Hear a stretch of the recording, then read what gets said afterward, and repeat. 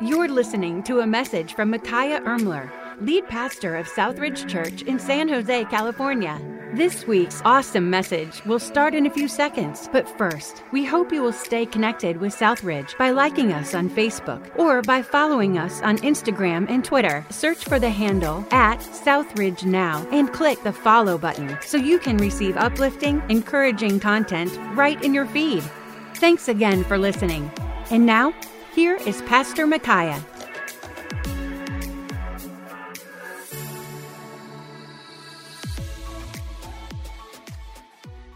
There we go. How about that? Hey, there we go. All right. Thank you, Brian. Thank you, Brian. You're the man. Brian is a genius because we're doing a full setup outside, and then we're coming in and doing a full setup. So, back to my point that I've experienced my own emotional ups and downs, my own dips. And if I'm experiencing the need to gather, think about this. God, when he created the world, looked at man, and then he said to the Trinity, it's not good. And you can see the Trinity kind of answering back, what do you mean? You just created all this. Are you saying what you did is not good? No. He said that man, he's by himself. It's not good. I got to create a companion. So we say, oh, that's just the context of marriage. No, it's not good for us to isolate. It's not. And so we as a church need to understand that people need this. Now, I get it. People push back. So guess what? One of the things, I don't listen to the news and media. You say, what do you do? Because of COVID, I can go to every health department's website and I can find the facts for myself. I don't need the media. I can go straight to the health. We got 55 people in the hospital out of a county that has 1.8 million. The chances of you getting COVID are the same as you getting in a fatal car accident in Santa Clara County. Has anybody stopped driving their car lately? No, you haven't? Okay, all right. That's just the statistics, okay? That's from our Santa Clara County, all right? So when it comes to these things, the church needs to gather, and I'm going to double down on this. And I said last week for our dream team, I said it to them. I said, hey, look, you may see a different type of a church, and guess what? This may sound offensive on Welcome Home Sunday, on Father's Day. I should be positive, upbeat. I believe Jesus is soon returning, and I'm going to do everything I can to preach in these last days as if it's my last days. And so if Elon Musk will say on May 1st, I'm going to open up and I'm going to keep selling cars and you can arrest me. But yet we have churches and pastors that are saying, no, our people are fine online. No, you're not. God knew we needed to gather. He knew we needed to be under the teaching and preaching. I need to be under that conviction. And so I said it last week, so some of you that came last week, you may be hearing a double dose, but that's okay. I know that you understand this. So understand, church, that if secularists have a stronger conviction, where are the Christians at?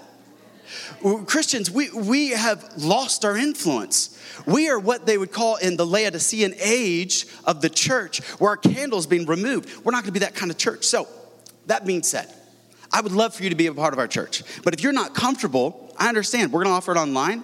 And for a while, we'll do drive-in. We're phasing out drive-in. But we have a plan right here. And if you want to know what our plan is, this is our plan. We have a phased approach, how we're going to do ministry. And I love having the family together. So if your kids, they start talking and they start messing around, that's totally fine. Because I'm so excited the family can be back together. I sat under my dad's preaching Sunday morning, Sunday night, midweek service. And guess what? I had to sit there. Some days I got a Tic Tac before we went into preaching.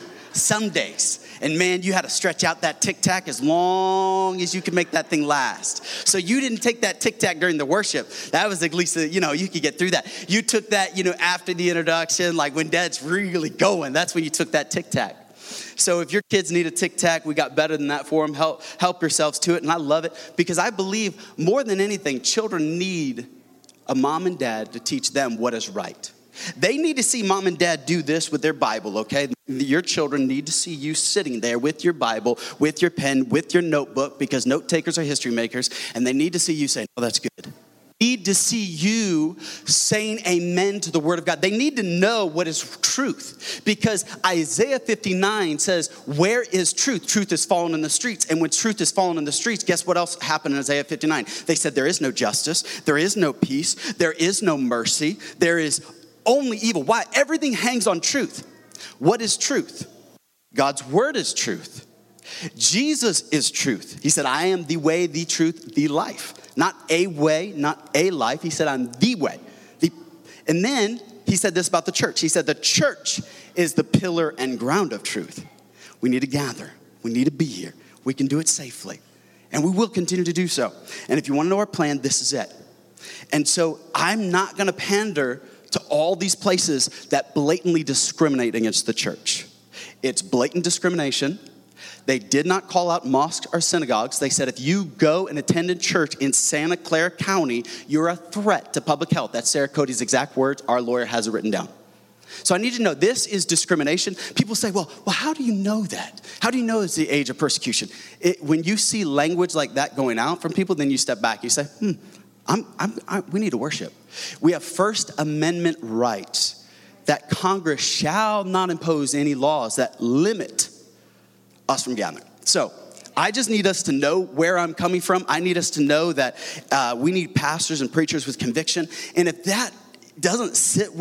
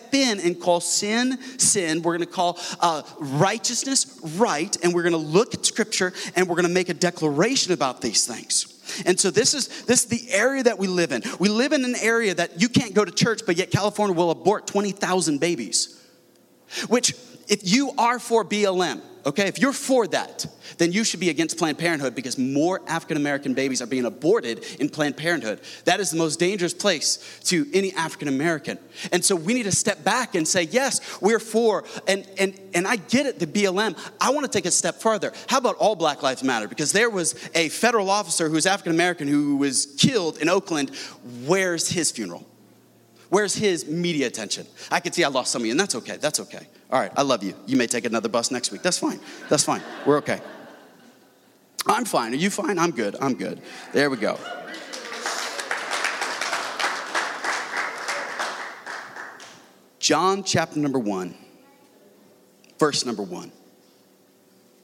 There was a man sent from God. That to me just lands like a bomb on the scene on the pages of history. Because you need to understand, when this was written, God had been silent over the nation of Israel for 400 years. Meaning there was no open revelation. There was no prophet. Nobody was saying, thus says the Lord. For 400 years, there was silence. For 400 years, there's nothing. And all of a sudden, the scripture, the New Testament opens up and it says, there was a man sent from God. You see, whenever you see a nation in moral decay, whenever you see corruptness, whenever you see, understand that God uses a man. Now, let me just say right now, just for a second, don't get offended, ladies, women, if I just talk to the men this morning. It's Father's Day, and so I'm just gonna, after this, I'm not going to preface anything. I'm just going to say right now, this is a message that's geared towards men. I believe it's what the need of the hour is. We are so grateful for the women, and we're so grateful for the mothers, and we're grateful for your leadership and influence. But there's something about a man sent from God. There's something that our country needs. Scripture says, whose name was John. This man came for a witness, to bear witness of the light, that through him might believe. He was not the light, but was sent to bear witness of that light. That was the true light, which gives light to every man coming into the world. He was in the world, and the world was made through him, and the world did not know him. He came to his own, and his own did not receive him. But as many received him, to them gave he power. He gave the right to become the children of God, to those who believe in his name, who were born not of blood, nor of the will of the flesh, nor of the will of man, but of God. You see, here in the need of this hour, like in that hour, we need men sent from God. We need men sent from God. As we look at everything happening around us, we need fathers, we need brothers, we need men who rise up and say, I will be a man sent from God. Let me outline John the Baptist just for a second. We're not going to get into everything because his life is so vast. There's so much to study. But understand, first of all, John had a mission. You say, what was his mission? His mission was to point people to Jesus. That was John's mission. His mission was simple. He had a mission to accomplish, and that's to point people to Jesus. And honestly, that's your mission and my mission, is to point people to Jesus. He said, I am not that light, but I am to point others to him. That was John's mission. He had a point to point people to Jesus. John had a message, and that was to preach repentance. This is a word that we've stopped using in the church today, and we need to bring it back. You say, what is the word repentance? The word repentance means metanoia. It means to change my mind, which leads to a change in my actions, okay? We need to have this repentance that needs to happen. But nowadays, we don't have that. We want preaching that brings peace and not a panic. But what we need is a preaching that brings conviction that leads to a change in my lifestyle. But yet today, we have preachers who are teaching to an audience that has itching ears. Talk to me about everything else but the word. And so today, so few people know the Bible. That's why when Satan comes along with the lie, for we wrestle not against flesh and blood, but against principalities and powers and rulers in high places, that's who this fight is against. So when the church all of a sudden says, oh, just shut down, and many churches just shut down, ministry ceased. You say, no, they kept going online. Let me tell you, I talked to a lot of churches, and I said, hey, post-Easter, what were your online numbers? They said, dip. Church after church after church after church said online dipped. Case in point, my family, I have a godly heritage. I love my family. I saw them all this weekend. We were all eating dinner, and I asked them, I said, hey, you guys were born and raised in a pastor's home. Many of you still work at a church. Are you guys still watching? They said, post-Easter, they all kind of looked at each other, and they said, My mom, God bless her heart. She said, oh, I love your dad, but this online stuff, I just can't do it. She said, I do other stuff. She says, I'll garden. It'll be on in the back. I'll be gardening. I'll be doing the dishes. I'll be anywhere. And that's what some of us were doing too. Come on, you weren't staring at me the entire time with the Bible open. Some of you were on the commode. You were like, yeah, I got to get the word in, and some of you were on the treadmill. Some of you, when it came to God's word, you were like, 5-10 minutes. Yeah, I kind of got it. I'll wait for that 2-minute little snip clip that he sends. And yeah, that's the message. So we need this. We need to sit under this. We need God's word in our life. And so John came to preach a message of repentance. He was preaching to a group of people that they needed to repent of their behavior, needed to repent and come back to God. So John's mission, point people to Jesus. John's message to preach repentance, but John's ministry produced disciples. Here's what's powerful. Today, we see some of the largest churches the world has ever seen, but we're seeing fewer disciples than we've ever seen.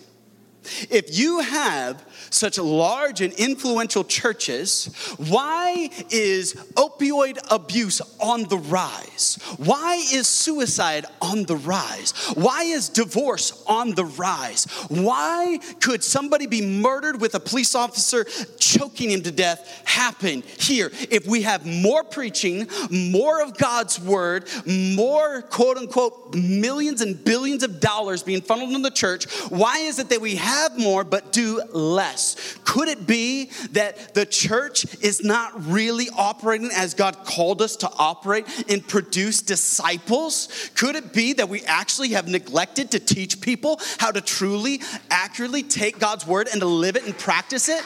I would say yes. A disciple was a learner. It was a follower.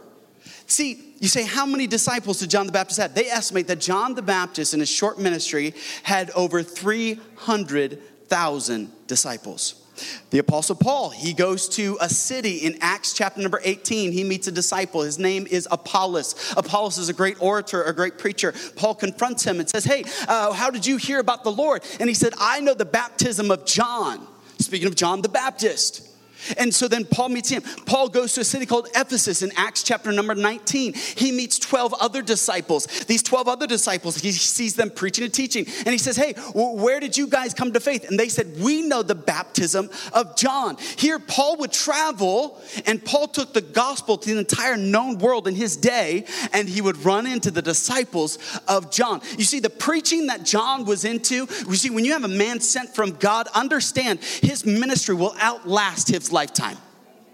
His ministry will go beyond his influence. Some of you are the influence of a godly mother who has passed away, a godly father that has passed away, but their influence lives on in you because they have trained you up in the nurture and admonition of the Lord, and you carry on that legacy. We want to be a church that produces disciples that beyond whatever may happen, that they continue to follow Jesus, they continue to live for God in spite of whatever may happen in the world around them, even if they lose their leader. What did John do as soon as he met Jesus? He turned to his disciples and said, follow him. One of his disciples is a man by the name of Andrew. Andrew is Simon Peter's brother. Andrew went to Peter and said, hey, come meet a man that told us everything we ever did. And he brought Peter to Jesus. Peter becomes the founder of the church at Jerusalem. Peter does great things for God. It would have been easy for John to say, this is Andrew. This is my best disciples. No, you got to stay with me. But what did he do? He said, no, I'm to make disciples. That's to send you out. So that is the framework for the ministry of John. He had a mission, he had a message, and he had a ministry. But it brings me to verse number 1, that he was a man sent from God. And what we need today more than ever is men sent from God. But what are the marks of a man sent from God? Notice, if you would, let's go to the book of Matthew, chapter number 3. We're going to do a lot of scripture searching today. Matthew chapter number 3, verse number 1, the Bible says this: in those days, John the Baptist came preaching in the wilderness of Judea and saying, repent, for the kingdom of heaven is at hand. He preached in the wilderness of Judea. You say, exactly where is this? If you know where the Dead Sea is, he was just outside of the Dead Sea. My wife and I, we've been there. It's a desert, arid, hot, dry place. David, when he was running from Saul, also hid in the caves in this area. This area, there's nothing. If you've driven through the Mojave Desert, that's similar to this area. You say, why would a guy want to have a ministry in the middle of nowhere? Because men sent from God have an identity shaped in secret, but revealed in public. He had an identity that was going to be shaped in secret. What we need is men whose identity is shaped in secret. We live in a world of self-promotion, lifting ourselves up, promoting ourselves, making sure we have more likes, follows, retweets, rebranding, make sure we get it all out there, and we're trying to lift ourselves up. But John said, I'm going to go to where nobody is. I'm going to make myself nothing. And he even goes on further in Matthew. It says this, that when it came to this person in verse 4, now John himself was clothed in camel's hair with a leather belt about his waist, and his food was locust and wild honey. I need you to understand this person. This person wore camel hair. Anybody ridden a camel before? Just lift your hands. There's no PETA people. It's okay. All right, it's a few of you. If you've ridden a camel. You ever pet a camel? Could you imagine wearing camel hair as a garment? Gucci would not want to label and brand their brand on camel hair. It just wouldn't happen. This is not comfortable. What happened was this man was very poor. But what's interesting, he chose a lifestyle of being poor because his father was a priest. His father was somebody of importance. His father was selected to bring the temple offering. He had position. He had power. He had all this pedigree, but he stepped away from it and he went to the desert because he said, in this desert place is where God's going to develop my character. Right now, some of you are going through a desert season and God is just developing your character. You see, God is saying, I'm going to form something in secret. So when I reveal your public ministry, you'll be able to make it. We need men sent from God who just say, God, just develop my character. God, just keep working on me. God, just keep developing me. You see, John's appearance was poor, but his answers were pointed. You see, the crowds would come all over. Luke 3, verse 10, if you have a copy of God's word, would you turn there?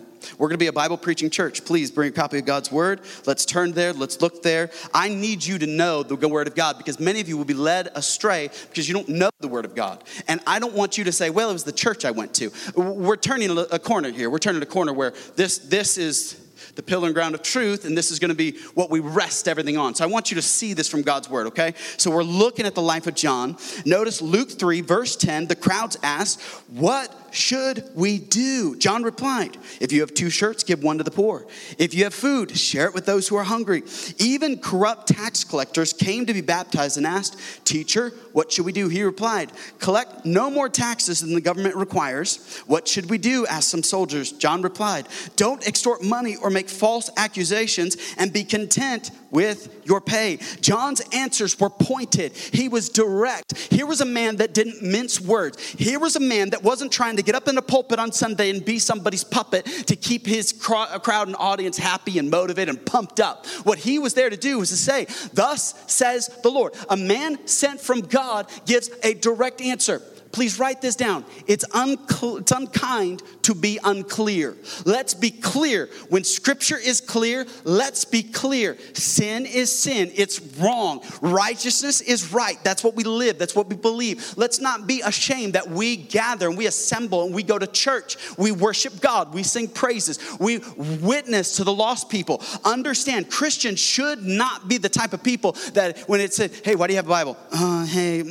Well, you know, someday I got on a meeting and what's going on? You see, what happened today is we have more people that they're afraid to express the fact that they go to church, but they have no problem flaunting their sin in Seattle, openly doing drugs, openly defying the laws, openly doing these things, just flaunting in front of everybody. But yet, when it comes to the preachers, we're strangely quiet when it comes to the sins of our nation. When it comes to what's wrong in our country, we need to once again call it out. And John's answers were always pointed. But notice, John's authority was powerful. He said, what should we do? And people listened. He drew crowds. John's authority was powerful. Why? Because he was a man sent from God. You see, men sent from God have the glow of glory on them. Men sent from God that spend time with God, you can sense it when you're around them. You see, when men spend time with God, something happens. God begins to change them from the inside out. You can take a man who was an alcoholic, who was a drug addict, and you put the Holy Spirit of God in him. He'll begin to clean them up, begin to change them, begin to take away the anger, begin to take away the lust, begin to take away the unhealthy drives. It'll be able to change a man. That's what the power of the Word of God can do. That's what we need today. We need men sent from God. The greatest thing your sons need is a man The greatest thing your wife needs is a man sent from God. The greatest thing your daughter needs is a man sent from God. God forgive us for making it so our young ladies have to go find loser guys who care nothing for God, who care nothing for his word, and they've got to settle for less than God's best for them because of our failure to train up men to be men, men to respect women, men to honor them, men to be chaste, men to be virgins. Instead, we've got all the Christians acting just like the world because we're supposed to be in the culture and we're supposed to be relevant and we're supposed to do what they want to do. Instead, we need men who are taught it's okay to be a man of God. That does not mean that you're a pushover, that you're a wimp. That means that you're a strong man of God. We need preaching that encourages young men to be men of character, men of integrity. That's what the church should be. But because the church has paraded men who look really cute in their slick hair, really cute in their nice outfits, really cute in their slang and their ability to be up with the culture and to be up with the trends. And they've got a bunch of people on their social accounts and they hang out with the celebrities. What they need to see is men of God who they shut the door and they go into the prayer closet and they pray for revival. They pray for lost souls to be saved. They pray for marriages. They pray for their country. They pray for their church. They pray for their neighbors. They pray and they pray and they pray. That's what this world needs. We don't wrestle against flesh and blood. We wrestle against principalities and powers. Here's what's the problem.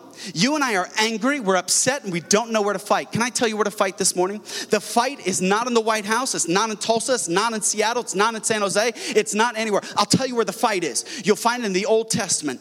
When Moses and the nation of Israel was being attacked, all of a sudden, God told Joshua, go into the valley and fight them. But Moses, you go to the mountain. And Moses, you pray as Joshua fights. And as Moses' arms were lifted and as he prayed, they won. When Moses' hands went down and he stopped praying, they lost. Where is the battle? The battle is in prayer. It's not where you think it is. We've got to get back to being a praying church. We've got to get back to interceding. We've got to get back to saying, God, have mercy on our wicked, godless country that all of a sudden will honor and glorify all the sin and lust the nation can produce. And we need to get back to saying, God, have mercy on us. And so we need men that once again will say, I'm going to get along with God. I want the glow of glory all over my life. Here's what's amazing. Here's what's amazing. You know you want that. Your spouse wants that. You know everything around you would be better. But what's keeping us from it? What's keeping us from that secret place? He that abides in the shadow of the Almighty will find rest for his soul. It's been several months since our church has gathered, 15 weeks. How much time have you spent with God in intercessory prayer over your family? Saying, God, they don't have a church that they can gather with. God, you've called me to be their pastor, their spiritual leader. So God, I'm going to lead. So family, let's gather around. Let's have communion. Let's have devotions. Let's sing some worship. I'm going to be our pastor during this season. Or would you turn on the TV and say, you know what, let's just bake a bunch of bread. That's what's trending right now. How's my yeast roll? I kid you not. I was hanging out with my son for his birthday.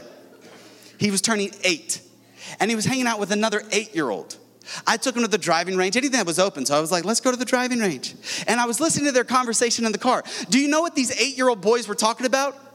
They're yeast sourdough starters. I was like, they're not talking about video games, arcades, because what's happening, their homes are just baking like crazy. So they're like, oh, you have a sourdough starter? We've got one too. It's kind of gross, right? You got to feed it. You feeding yours? You didn't feed it? Oh, yeah, you have to feed it in the morning and at night. It's like a pet. You got to feed it all the time. Here's the 8-year-olds that are talking about this stuff. And I was just like, man, that shows you what our family's been doing. I went to a water park this week and other people take their shirts off. And I took my shirt off and my wife filmed me. And I was like, hey, babe, let me see that video. And she was like, can I post it? I said, no. She said, why? I look a little doughy. She said, what do you mean? I said, COVID doughy. You know what I mean? You've been baking sourdough and cinnamon rolls and all this bread and this doughy. It's starting to happen. Then I went to go buy some pants. And all of a sudden, I told the guy my size. And he gave me my size. I said, you guys changed something. You changed something. I think you guys are sewing the inseam wrong or something. And he said, no, sir, I think you need a different size. No, I don't. It's not. And I needed a different size.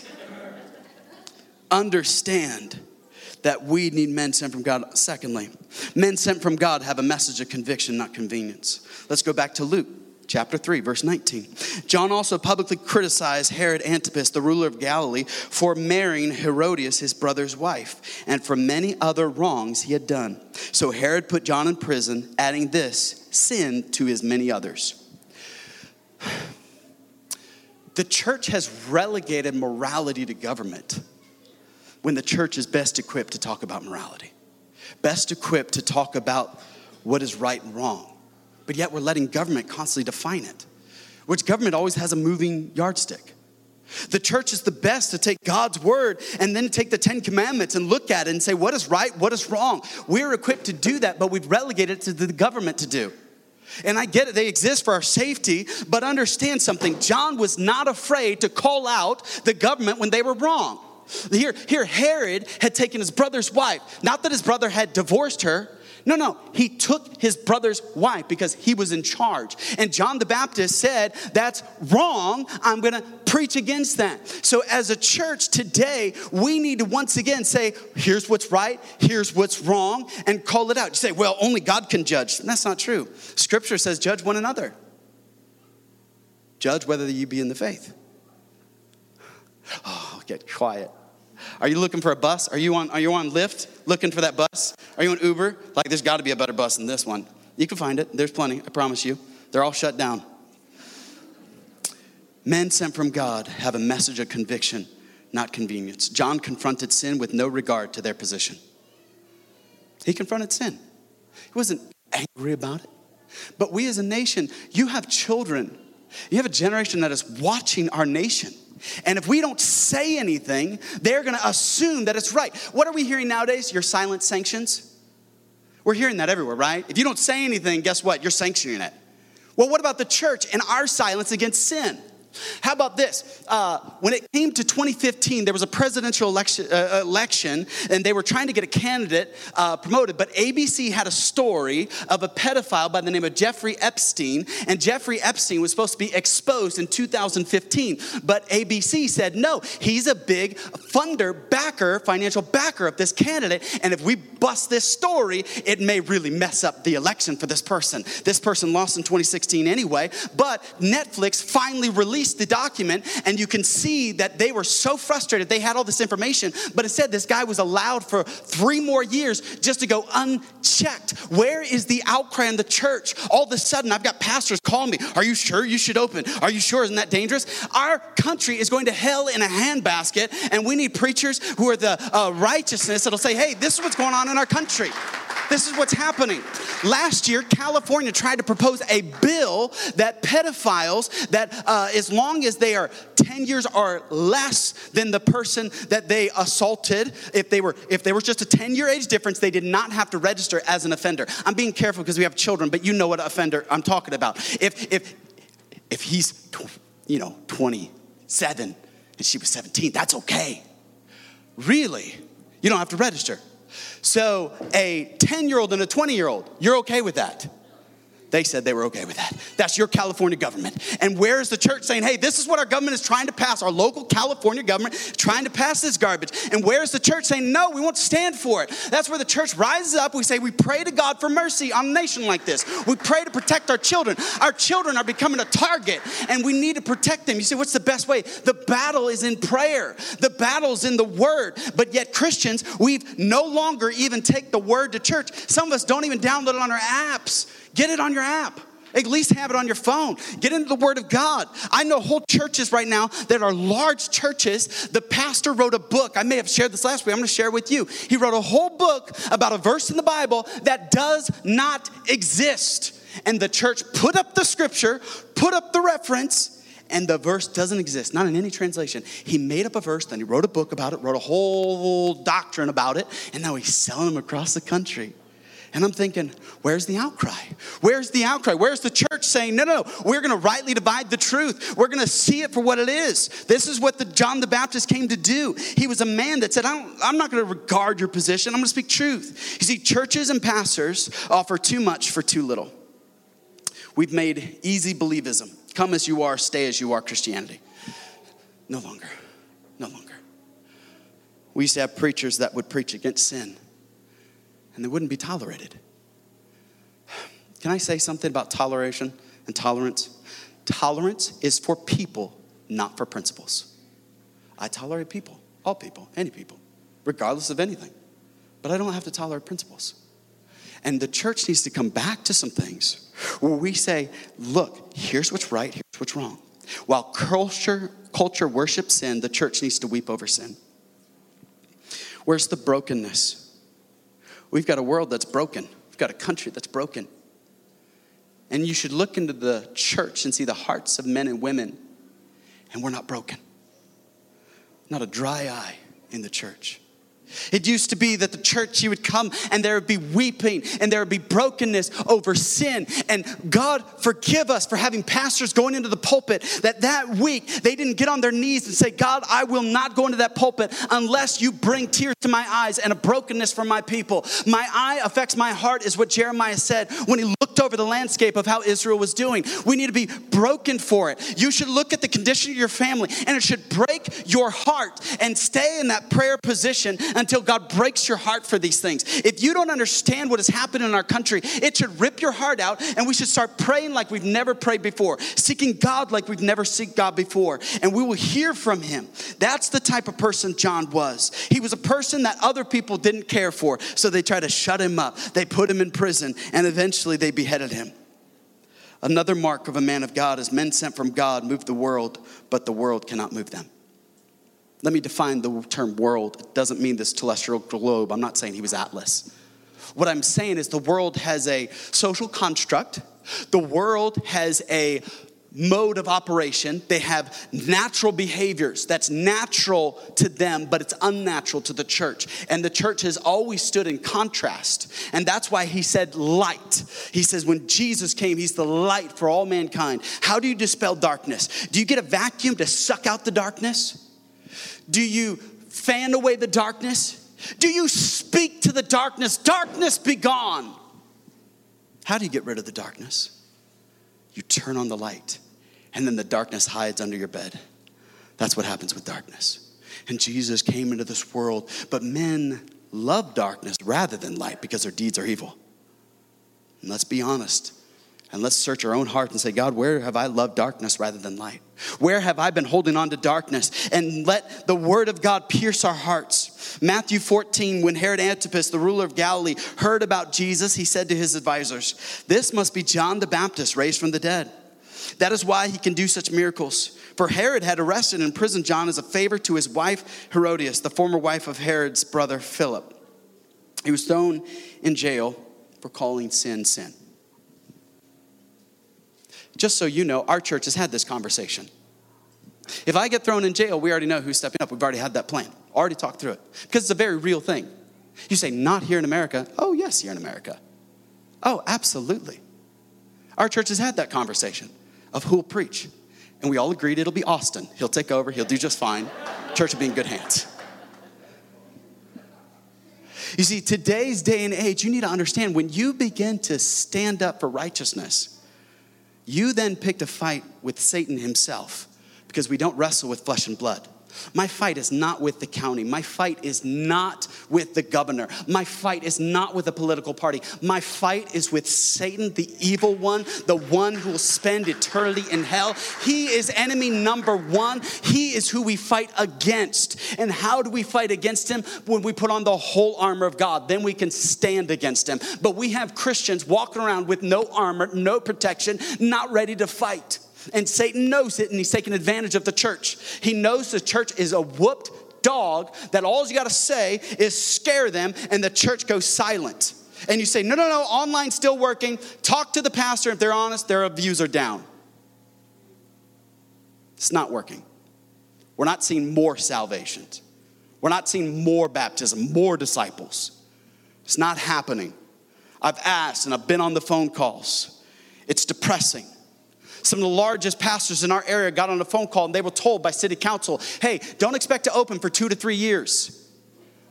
The largest churches in our area were told that. So they got on a call telling the other pastors, yeah, we're not sure what we're going to do. They have no plan, none. Well, Little Southridge, we said, hey, we got something. If you want to get on this bus, we got a bus and we got room. We'll add services. You want to be on this bus? We're going somewhere because I believe that Jesus is coming soon. And guess what? Matthew 7, many will say to me in that day, Lord, Lord, have we not prophesied in thy name, done many works? And I will say, depart from me, for I never knew you. There's apostasy in the church. There's apathy in the pew. And we need to wrestle with that apathy. And if there's apathy, let's give conviction over it. Let's say, God, am I apathetic? God, am I too callous? Do I just want to sit back? Should I just sit back and let everybody else do the work? Or do I see that Satan is fighting now more than ever?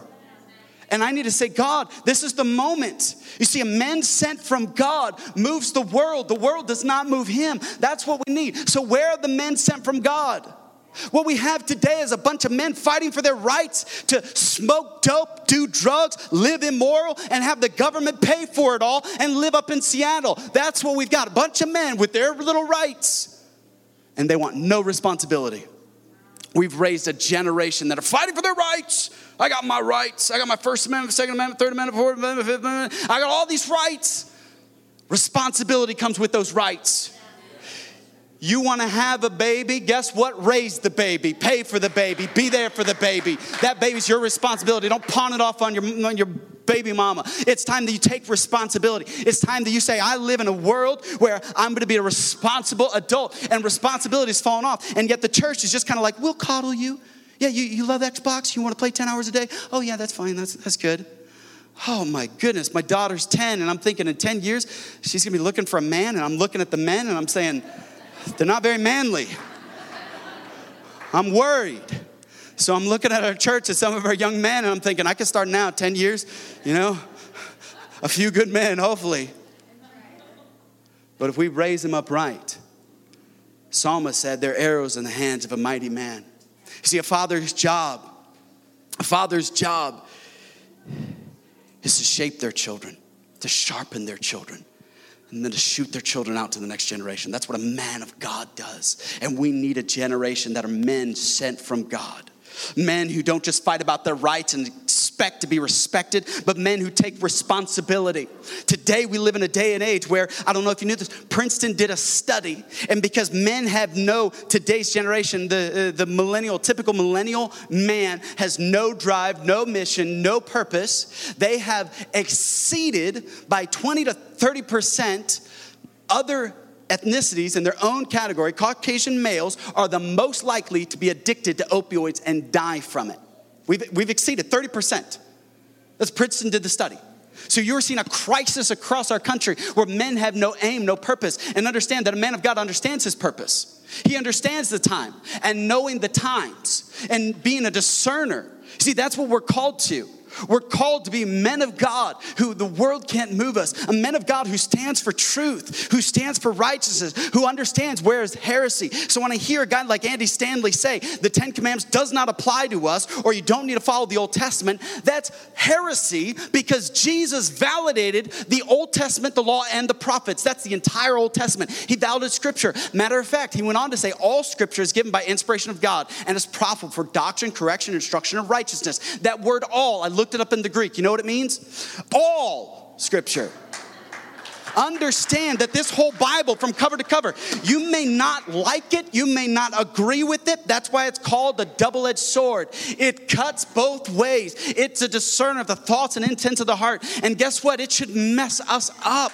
It should break us as men. We need, once again, men to sit under preaching that is Bible-heavy preaching that they are turning page after page, where they've got a notebook in hand, where they say, I want to be a man after God's own heart. I want to pursue that. That's what our church needs. That's what our community needs. That's what our city needs. I know you can poke at political leaders and you can poke at celebrities. Hey, before you poke at them, let's poke at ourselves and say, what about me? I said it last week. It's me, oh Lord, standing in the need of prayer. It's not my sister, not my brother, but it's me. Once again, we need to start looking at ourselves and peeling back the intents of our heart and saying, God, I want to be a man sent from God. So where are the men sent from God? Where are the Martin Luthers who will nail the 95 95 Thesis to the door, calling out the hypocrisies of the Catholic Church? Where are the John Knoxes who will pray, give me Scotland, Lord, or I die? Where are the John Husses who will burn at the stake by the Catholic Church for not recanting what he believed? Where are the Jonathan Edwards who will preach the message, sinners in the hands of an angry God, and begin the first great awakening in the 1700s? Where are the John and Charles Wesleys, the founder of the modern Methodist movement, who are not allowed to preach inside the churches because how they preached? So they would preach outdoors, and they founded a movement that swept England and swept America.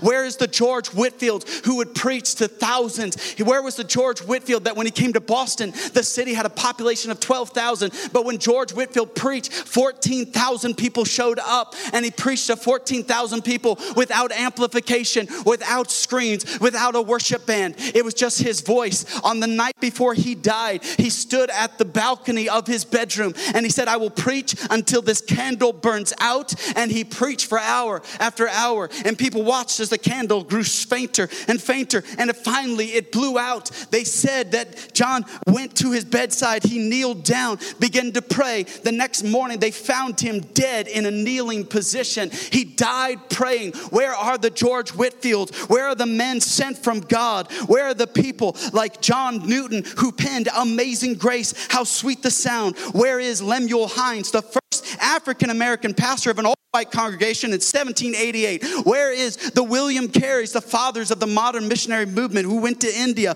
Where are the Charles Finneys who brought the second great awakening in the 1800s to America? Where is the William Booth who founded the Salvation Army, which didn't just mean we dropped off our junk for a tax rebate. It was a place that really was about salvation and leading souls to Christ. Where are these people? Where are the men of God that'll stand up for God? Where are the Robert Rakes who started the modern Sunday school movement? Where is the Billy Sunday? Where are the D.L. Moody's, the Charles Spurgeons? Where are the Billy Grahams? Where are the men of God? We need men sent from God. There's an indictment. It says, I searched the land for a man of God, and I found none. It's the prophet Isaiah saying, I searched for Israel, but I found none. Would God look down over heaven and said, I sought for man, it's Ezekiel 22:30. I sought for a man among them that should make up the hedge and stand in the gap before me for the land, but I found none. When God lines up every human being alive in 2020, does he say, there you are. There he is. There she is. Oh, there's another one. And another one. Oh, there's another one. Look at all these people standing in the gap at that church. They're saying, I still believe in some things called preaching. I still believe in church. I still believe in worship corporately. I still believe that I need it. And God looks down over the battlements of heaven and he says, there is an army of men sent from God who will shake hell to its foundation, who will tell the lost that there's a Jesus who saves them, that'll tell the hurting that there's a hope. It's not found in alcohol. It's not found in drugs. It's not found in pornography, but it's found in Jesus, that there is a hope that will wreck us with Jesus' reckless love, that there's a word of God, that as we read it, it'll read us, that there's a place that I can come and I can get right and I can live right and I can stay right, that's what we need, men sent from God. And may the church today be able to find men sent from God. And ladies, encourage a man sent from God. The moment you see him trying to pray, don't say, 2 minutes, that's it. Say 2 minutes. You prayed 2 minutes? That was the best 2 minutes of prayer. I felt God shaking when you prayed for those 2 minutes. And all you did was pray for dinner. Man, God met with me when you read that scripture. That scripture verse came alive. You might be a preacher when you're stuck. I'm going to live for God. Look at her and say, you're going to be a godly woman. When you see the children running around here, don't see little rebels and say, them pastors' kids need to straighten up. Say, there could be the hope of America. You look at some person and instead of saying, hey, you look like a dropout, a down and out, look at them and say, you know what? I believe God has great things for you, and speak life over them and bless them and encourage them. We've got enough naysayers. What we need are some people that'll come alongside and say, God is about to do some great things. I believe we stand at the door of the greatest revival that America has ever seen, and it's going to happen if we will have broken hearts. Hearts that break. You can't abort 20,000 babies and be okay with that. is we got people in this room who would give anything to have a baby. But yet you're just throwing away life. And we got people that think, I'll vote for that person. Are you kidding me? God have mercy on us. God have mercy on us. God have mercy on a church that we just sit idly by as people go to hell in a handbasket. God forgives Southridge. For 3 months, we were content. Just watch online, sip our coffee. We had 3 people in our church pass away into eternity during those 3 months. That's our church.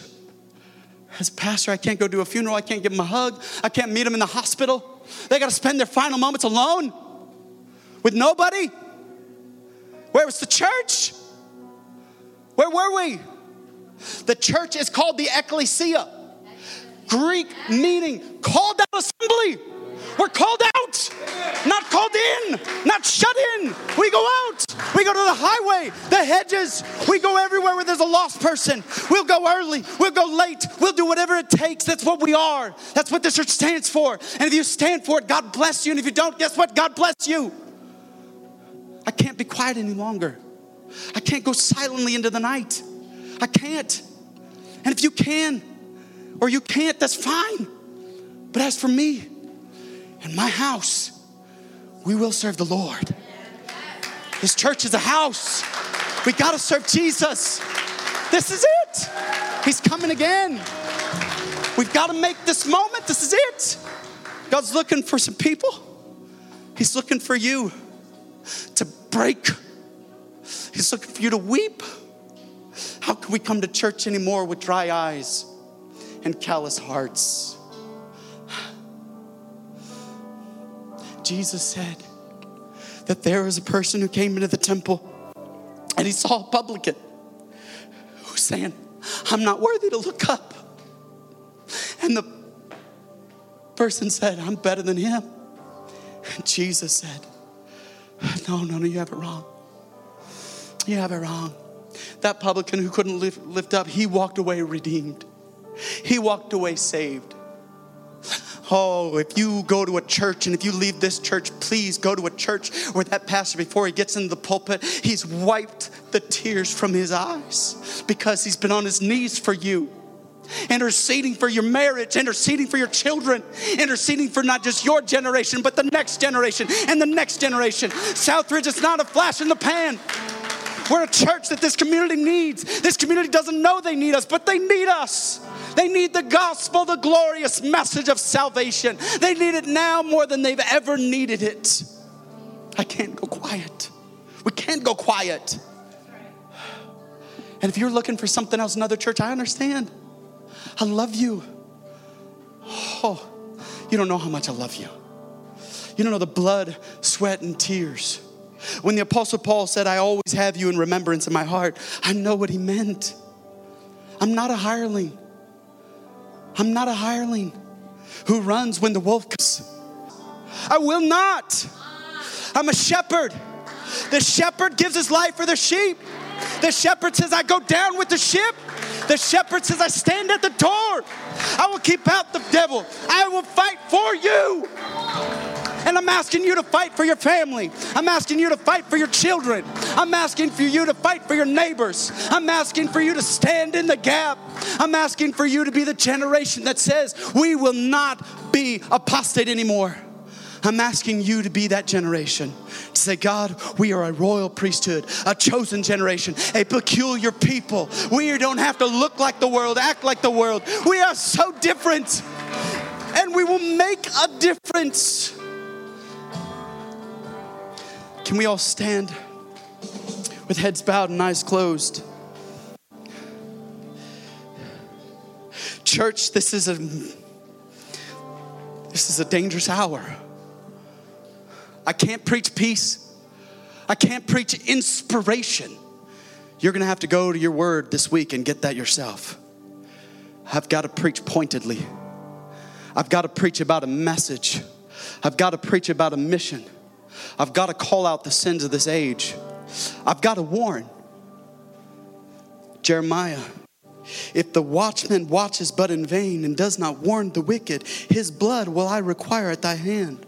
Does the church have blood on our hands? Do we hold bloody hands for not calling out the sins of the age? Could it be that the church has so much of the world that the church is no longer an influence in the world? And so now we're coming back. We're saying, God, this is it. I will be a bridegroom that's ready, that's spotless. No bride goes to the wedding altar in a dress that she's rolled in the dirt and the mud and the muck. She goes with the dress that's white and pure. And God's asking for his church as he calls us up. He's saying, will you be white and a pure church? God, would you rend the heavens and come down? Would you break through? God, would you permeate the atmosphere with your presence? God, would you break open our hard hearts? Would you give us tears again? Would you give us tears, God?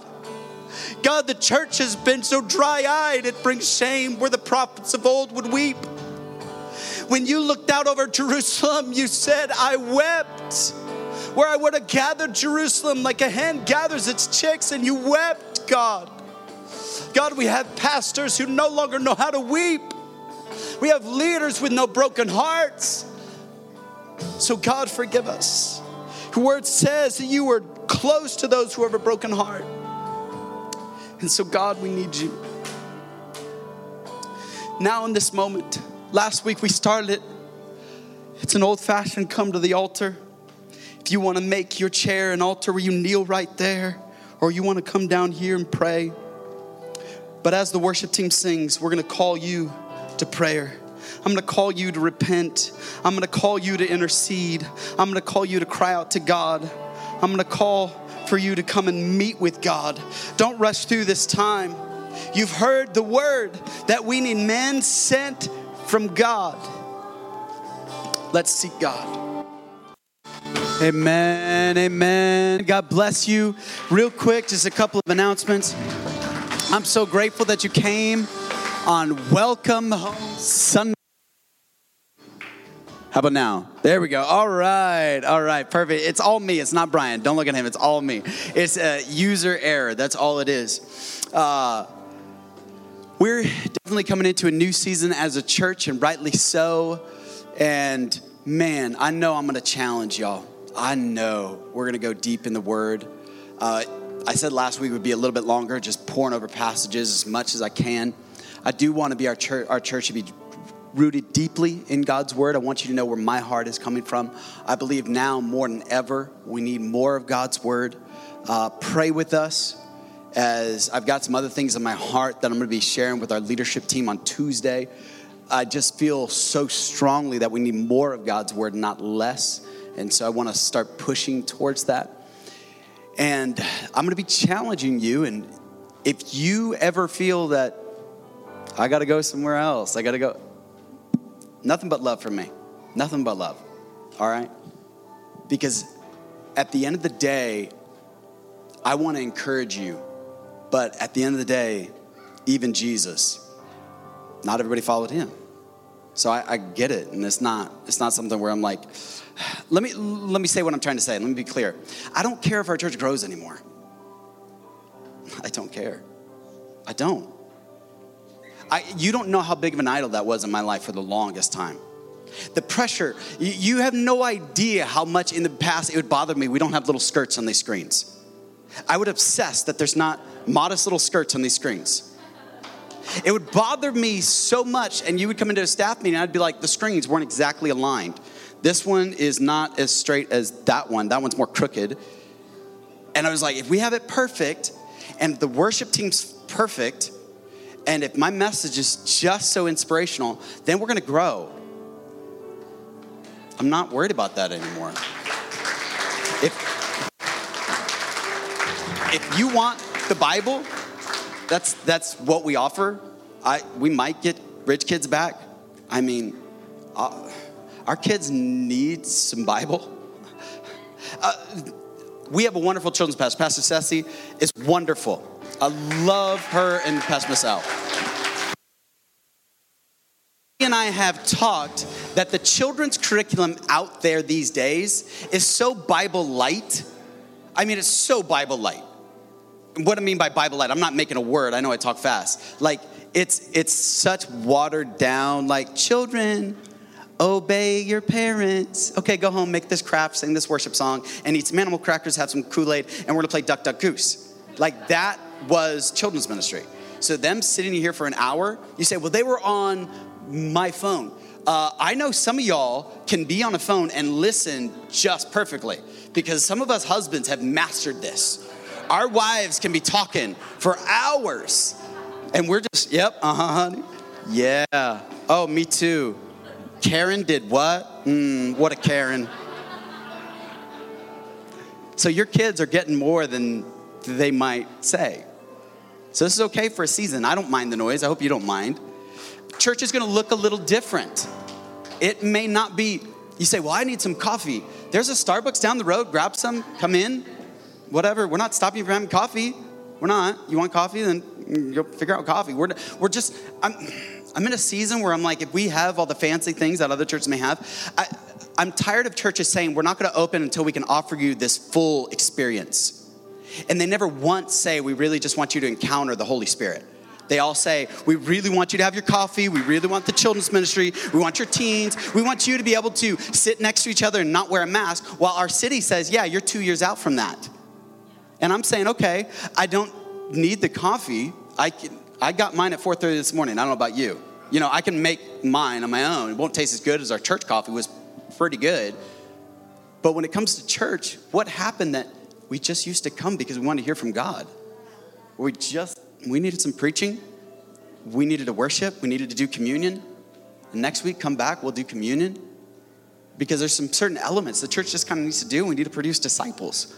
That's just kind of where we're getting back to maybe some grassroots. So it may not be as pretty. Like, I'm overwhelmed at how good of a job Selena did over here. Like, I don't know where Selena's at. She did all that. It's all decorated nice. I was just going to throw some stuff out there for the dudes, like some beef jerky and gift cards, and be like, have at it, you know? And she really cared about y'all.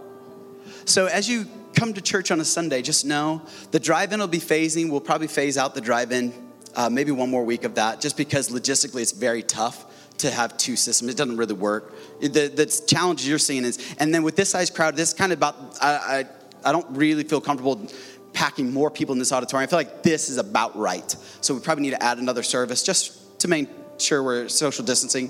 This is about as full. I don't have the head count. Last week we were at 66. This week looks about maybe 10, 15 more. So this is right about where we want to keep it, just to maintain some social distancing. You say, but Pastor, I saw you hugging people. I'll hug you if you feel comfortable with hugging. I'll shake your hand if you feel. If you want me to wear a mask, I'll wear a mask. I become all things to all men so that by Christ I might win some, okay? So just understand where I'm at, okay? All right? That's just where I'm at. And don't get offended that after I shake your hand, I go dump a bunch of Lysol on me. And it's nothing personal. It's just because I'm going to touch somebody after you. So it's like, I'm just trying to be careful, all right? So also, offering is different. If you say, Southridge is my home, I want to be a part of investing financially. I want to let you know, God has done some incredible things. We immediately pulled back. I shared this with the church last week, but let me just recap for the rest of you who may not know. Our church financially wasn't sure, like everybody else, really pulled back, cut all expenses, but yet God has been so good to our church. Building fund has increased throughout this season, okay? The building fund has increased. Long-term savings fund, our trustee said, hey, we want not just a building fund, we want a long-term savings fund. Prior to COVID was, I think, 17,000. It's at 41,000 now, okay? All right, almost double, all right? They also had a great idea. Hey, let's put 500,000 of our building fund in a CD account right before all the economic collapse. So we got 4.5 interest rate, all right? And then the market flipped and the bank was like, you guys want your money back? No, we're good. Because they're paying 4.5% interest on that $500,000. So $100 every day into the church account. $100 every day. $100. And then that's automatically renewed. So God is financially taking care of his church in a way where we never saw. Now, we were super careful. We didn't live large. So I just want to let you know that God's been good. Now, if you say, hey, I want to continue to invest in the kingdom, just know that there's good stewards. And offering basket is just, you just drop it in with your connection card. If you're at First, yes, welcome to Southridge. We normally used to do a big old gift basket and we would do all this stuff. But I mean, we turn off the sound on and off for you. I mean, we just do that kind of stuff. Makes you actively listen. Man, fill out a connection card. We'll try to stay connected with you. Drop it off out there. We'll send you a gift card in the mail. So church will look a little bit different if you're used to Southridge, a little bit.